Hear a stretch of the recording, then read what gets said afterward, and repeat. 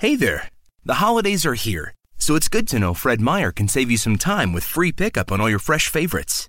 Whether your traditions call for a hearty helping of juicy ham, ample apple pie, or Aunt Sue's legendary twice-stuffed stuffing, Fred Meyer has got you covered. So order for free pickup at fredmeyer.com or the app, and get more time to get your holiday on when you grab your groceries curbside. Fred Meyer, fresh for everyone. Free pickup on orders of $35 or more. Restrictions may apply.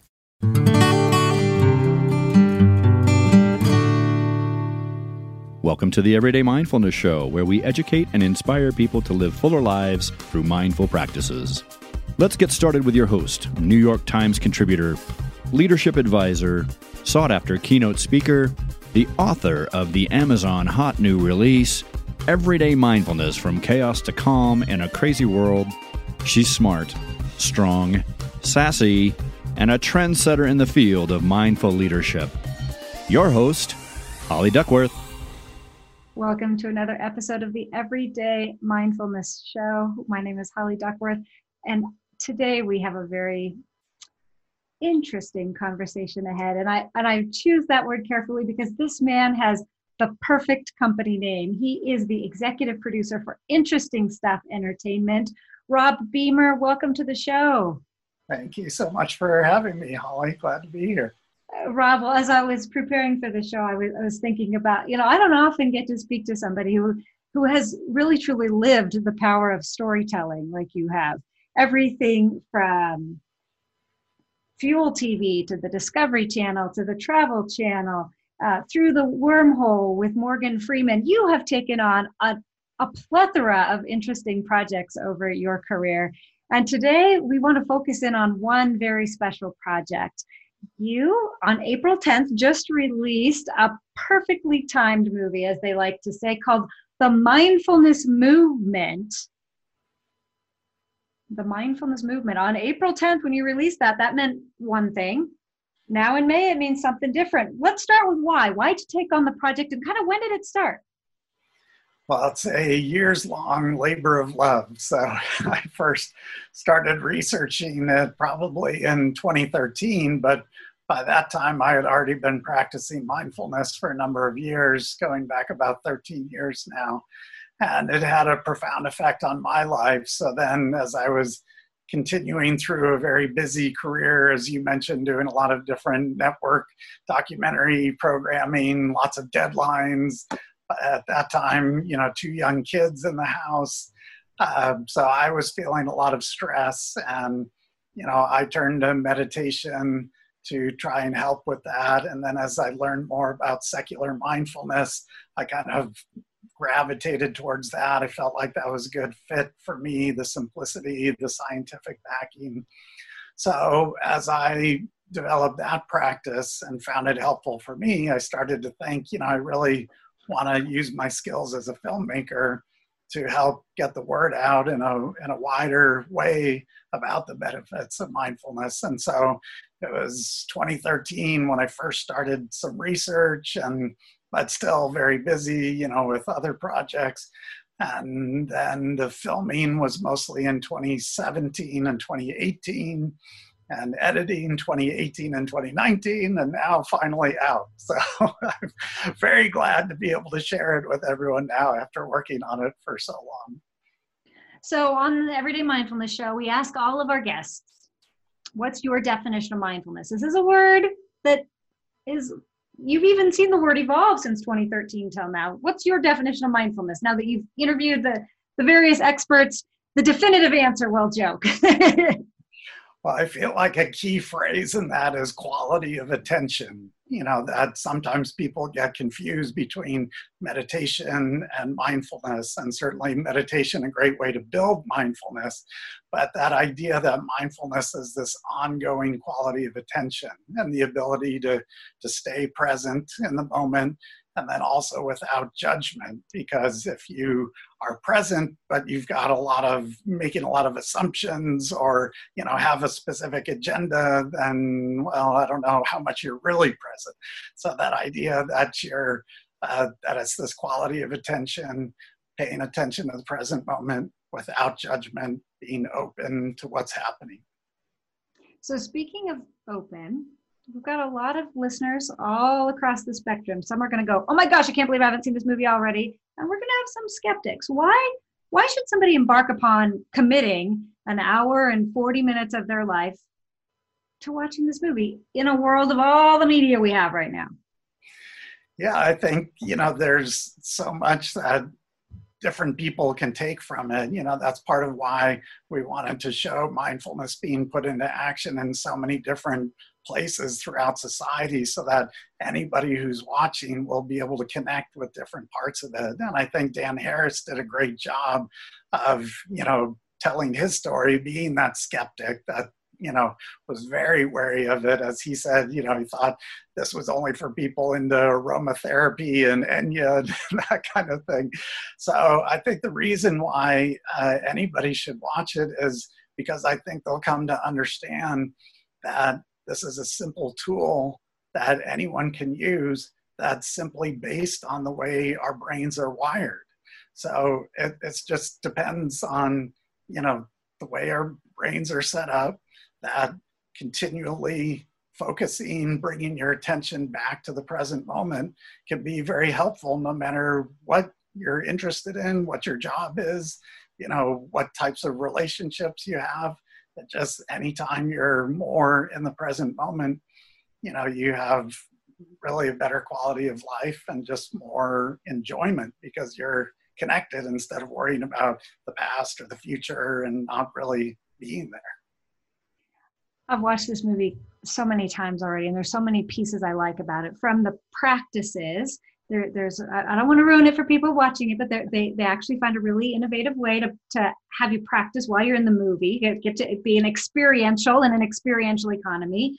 And of course, science and research. But one of the things I really love about this is you address one of the barriers to mindfulness is this whole thing about, is it a religion? How did you come to it, do your own research and then convey that in such a user-friendly way in this movie? Yeah, I think it helped for me to have that experience myself because, as a teenager, I'd been interested in Buddhism and Hinduism and then kind of got away from that. And as I said, about 13 years ago when I started meditating, it was just from seeing a magazine in a grocery store checkout line. It was a Buddhist magazine. So I thought, oh yeah, meditation. I used to be interested in that. Maybe that could help me lower my stress level and, help me not lose my temper so much. And so I got back into it from the Buddhist point of view. But it just for me felt, a little too much in terms of the terminology and just the secular version of mindfulness felt simpler and just allowed me to focus really on, what I could do to improve myself without having to have so much other information to keep track of. So I think that, would be the way I think it could help anyone in the journey that other people could take if they are skeptical, just that process of discovering this as a simple thing that they can try. Again, Dan Harris does a great job of putting it where, you don't have to sit in a funny position. You don't have to believe in any certain thing. So if somebody's skeptical, they really could see it just as a neuroscientific tool to try and see what happens. I hope that's the invitation that so many people find in this movie and can be inspired. You've interviewed and captured stories from George Mumford to Jewel, Deepak, of course, but it's some of those lesser known stories that I'm so grateful that people will get to hear about. Was there one story that was an extra surprise to you? Well, I think, I'm not sure surprised, but I will say that being at the prison for the mindfulness class there was a very intense experience, and being able to hear from some of the prisoners during that and, such an extreme environment and what they were taking from it. I think that was a very powerful moment. So I guess, surprising in terms of how they were, open to it and being able to connect with it. So that was very encouraging. And I think Fleet Mall of the Prison Mindfulness Institute did a great job of making that point. You know, some people may say, oh, well, why do we have to waste our effort, you know, teaching mindfulness to prisoners? But as he said, you know, if we want them to be better people, better citizens when they get out, then we better give themselves a chance to work on themselves and be able to, you know, regulate their emotions better and that type of thing. So I think that was, you know, really, you know, intense and kind of meaningful experience there. And, you know, being able to see the military veterans, you know, of all different ages, from, you know, recent conflicts to Vietnam, and each of them taking something different from the practice. You know, those are some of the experiences that stand out. I really love the story too of the elementary and the high schools, and how that organization evolved with the movement in a way to serve. And they talked about having mindfulness rooms versus going into a detention, you know, traditional kids not, you know, going into detention and having to sit and be in trouble, that they get to sit and access that inner voice, that intuition within them. And as we move through this time of possibility of pandemic, as they're trying to call it, I'm calling it possibility, Rob. This is a time of possibility. I hope that some of those tools that the young people are learning may rub off on some of us old people, that we can grow our mindfulness practice from their inspiration. Yeah, I mean, I certainly wish I had had that tool when I was going through school. And I think it's so great that so many different schools in different areas, you know, I mean, you have, you know, schools in inner cities and wealthy private schools and everything in between using this as a tool. And I think it's really helpful. And as you said, that mindset of, instead of punishment and let's send a kid to detention, what do they really need? You know, what can we do to get them back to where they can learn? Is, you know, helping them calm down, helping them see that they can make different choices. And so, yeah, that was the Holistic Life Foundation in Baltimore. And, you know, their story is really inspiring too, because they were starting very early in the movement, and a lot of people calling them crazy and, you know, why are you guys doing this, and get a real job. And so it was great to see them stick with this and to help their community. And then as you said, and as they said, that idea that it kind of ripples out into the community. So what the kids are learning, that they can bring some of those lessons home to, you know, other people in their family. And maybe those people then, you know, are able to get a greater awareness and realize that they have some choices to make too. So I think, you know, being able to show elementary school kids all the way up to, you know, Vietnam War veterans, I think helps make that point that really can help anyone. So you've been doing your own practice for 13 years. Always the same practice, different practice? What's your practice look like today? Well, yeah, that's one thing that I think is kind of fun, is like keeping a little variety. So, I mean, the main thing is, you know, just sitting in a chair and doing mindfulness meditation, you know, for at least 10 or 15 minutes.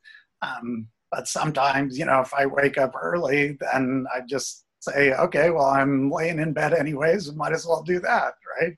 Or sometimes if I wake up in the middle of the night and feeling like, oh, geez, I really want to get some more sleep, but then get into that mindset of, well, I'll just start, you know, doing some mindfulness meditation practice. And if I fall back asleep, great. And if I don't, then I'm still doing something beneficial. And that's a way to kind of take that pressure off. But I also do like to occasionally, I mean, before the pandemic, you know, would occasionally go to some group meditation. And because I think that's always kind of good to put yourself in some different environments, because it's a different experience. And, you know, having that experience of other people around you where you're all trying to be quiet, but maybe, you know, someone's chair is creaking, you know, or someone is coughing or sneezing, and, you know, just that experience of, okay, I can, you know, handle whatever's going on in the environment and still focus. So, or, things like just walking in nature. I think it's good to have that idea of some variety, because some people, do put a lot of pressure, like I've got to do this the same way every day. And, when there gets to be too much pressure, then they might, view it as like just another source of stress and decide, well, this isn't really for me. So for me, that's something that works, is still incorporating some variety to keep it fun. Well, see, I always love the listeners to hear it from somebody other than me. We really can't do mindfulness wrong. Right. So many people have a resistance. Well, I'm going to do it wrong. But we each find our own practice, and this movie gives us a lot of different ways that bring us back to that same awareness point. Yeah, one teacher was recently saying that she likes to say the only way you can do it wrong is to not do it. Exactly. Yes. So how do you think knowing you're a mindful person, you kind of had an intention when you embarked upon this journey in 2013. It's taken you on a growth transit, no doubt. What was your intention then, and what do you think it is post-COVID? I think the intention stayed pretty clear throughout, of really showing it being put into practice throughout society, because, one thing I felt very strongly about is I don't want this just to be a bunch of experts sitting there and telling us, different pieces of information, and, having those couple brief guided meditations within it to, as you said, make it experiential, because you can, talk about mindfulness intellectually and understand all kinds of things about it, but it really is an experience and a practice and something to just, dive in and start trying. So that part of it, I felt, stayed pretty clear throughout. I did realize along the way, once doing the interviews and hearing these, dramatic stories from some of the experts in the field. I mean, people like Sharon Salzberg and George Mumford, and you just kind of think of them as they've always been experts, right?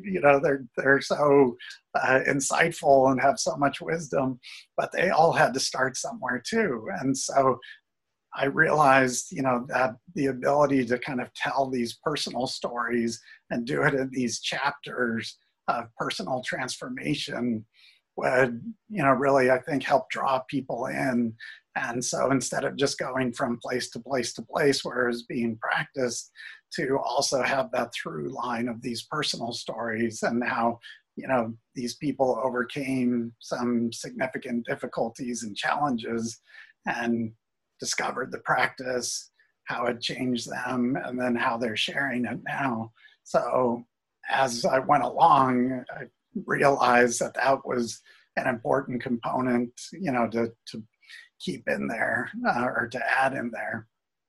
And in terms of now, during this pandemic, it's obviously, a lot of fear, a lot of anxiety. So it really is, the perfect time. And so I would just encourage anyone to give it a try, because, it is a way to just help us deal with the thoughts racing through our heads. And we are in, very unnatural state of not being able to go to work or not being able to go visit friends. And so it is something that I think can help us adjust. And one thing that Jon Kabat-Zinn says in the film that I really connected with is this idea that mindfulness isn't about choosing some better moment. It's about just, dealing with the moment that you have. So that idea that, as you do practice that, it just helps you deal with whatever is happening. Acceptance.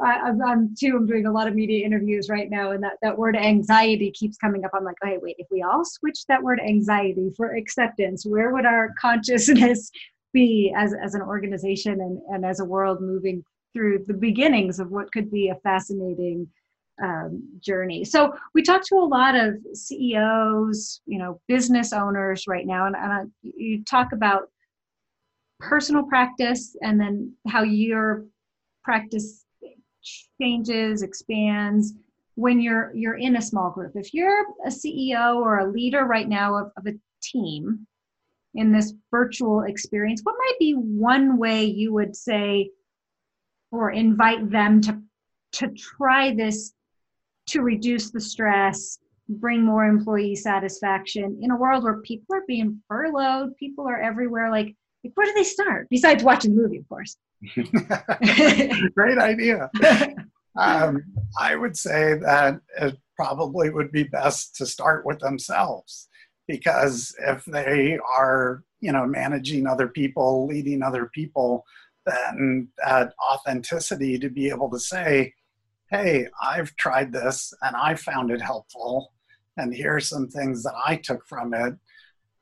Let's try this as a team and see how, it feels to each of us and how it may help us focus on a common goal and just go from there. But I think that ability to speak from some experience, even if it's only, a week of experience where you've tried it and then you're communicating to other people, hey, I think this is worth giving a try. I think that's a really important part of leadership is being able to have that authenticity instead of just saying, here's something new, you guys go try it and, let's see what happens. If you really want that buy-in, I think it helps to be able to have some personal experience there.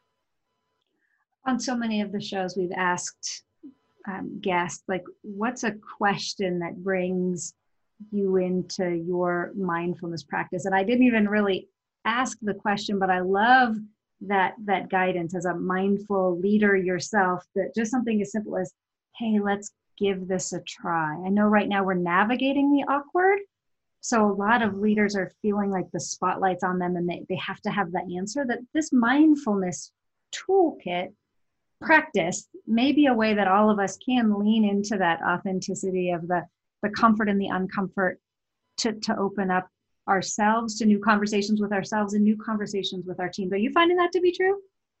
Yeah, I definitely think, with all the stress and anxiety these days, that idea of, and as George Mumford puts it, you have to get comfortable being uncomfortable. So we are, in a very unique situation here. And, maybe starting a mindfulness practice is uncomfortable for a lot of people, especially if they've, come up in a business setting, although there are some great examples to look to. I mean, George was a financial analyst for a number of years.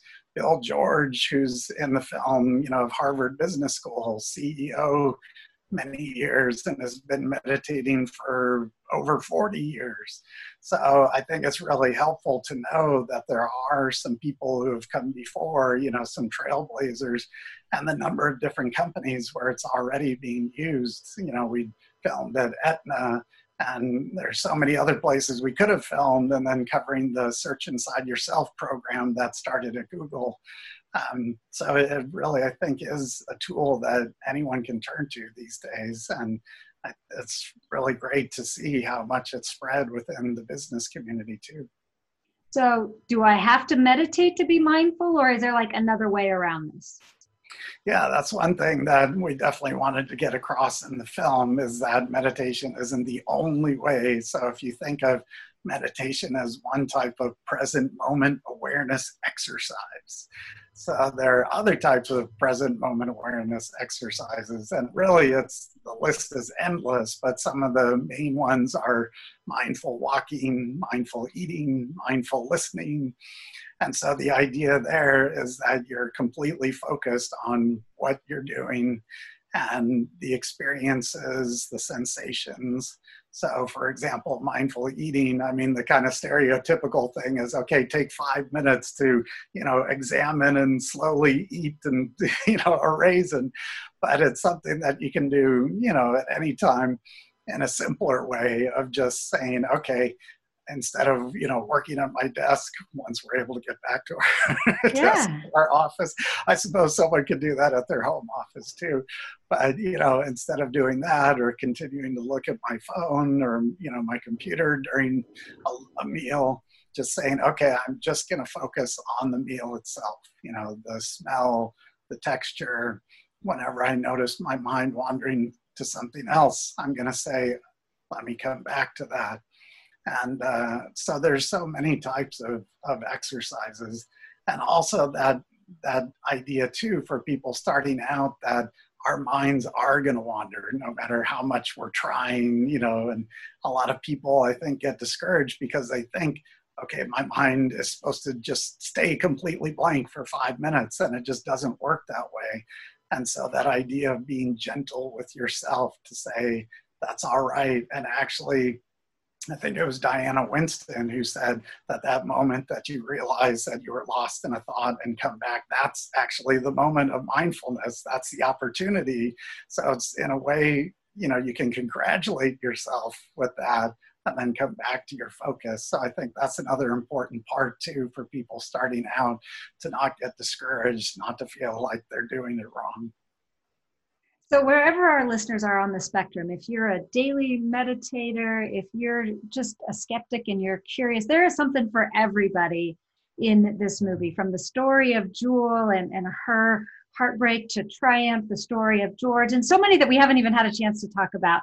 That we have a big surprise for the Everyday Mindfulness Show listeners. We have partnered with the C-Suite Network Mindful Leadership Council to offer a special VIP Q&A with Rob and perhaps maybe some of the guests of the show. So I'm going to include in the show notes a link to our ticket package so you can rent the movie.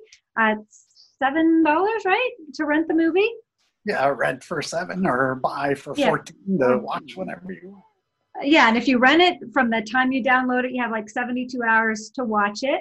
Or if you buy it, you have the rest of your life to own it. So you have this whole month. Yeah, the whole month of May to watch it. And then on May 22nd, and you can join Eric and I and watch it live with us. Again, all socially distant, all socially distant. Is that the word? All socially safe, all exactly wherever your geography is in this adventure of pandemic. You can watch it from your house, download it, watch it with your family. And then once you get your ticket on that Gumroad, we're going to send you a special link to meet with Rob and ask your questions as a part of how to apply mindfulness to your life. Rob, thank you for giving us this privilege for our listeners and this exciting opportunity for them. Maybe a mindful movie is a good idea right now. Well, thank you so much, Holly, for having me on and sharing information about the film with your audience. Well, we can't wait to see you on the 22nd and get more questioners from the listeners on the show. Yeah, I'm looking forward to it. So thank you, Rob. Remember, mindful matters, and so do you. We will see you or hear from you on the 22nd. Thank you for joining us for today's show. For more mindfulness every day, visit everydaymindfulnessshow.com and download the 3-day challenge and experience the ABCs of mindfulness.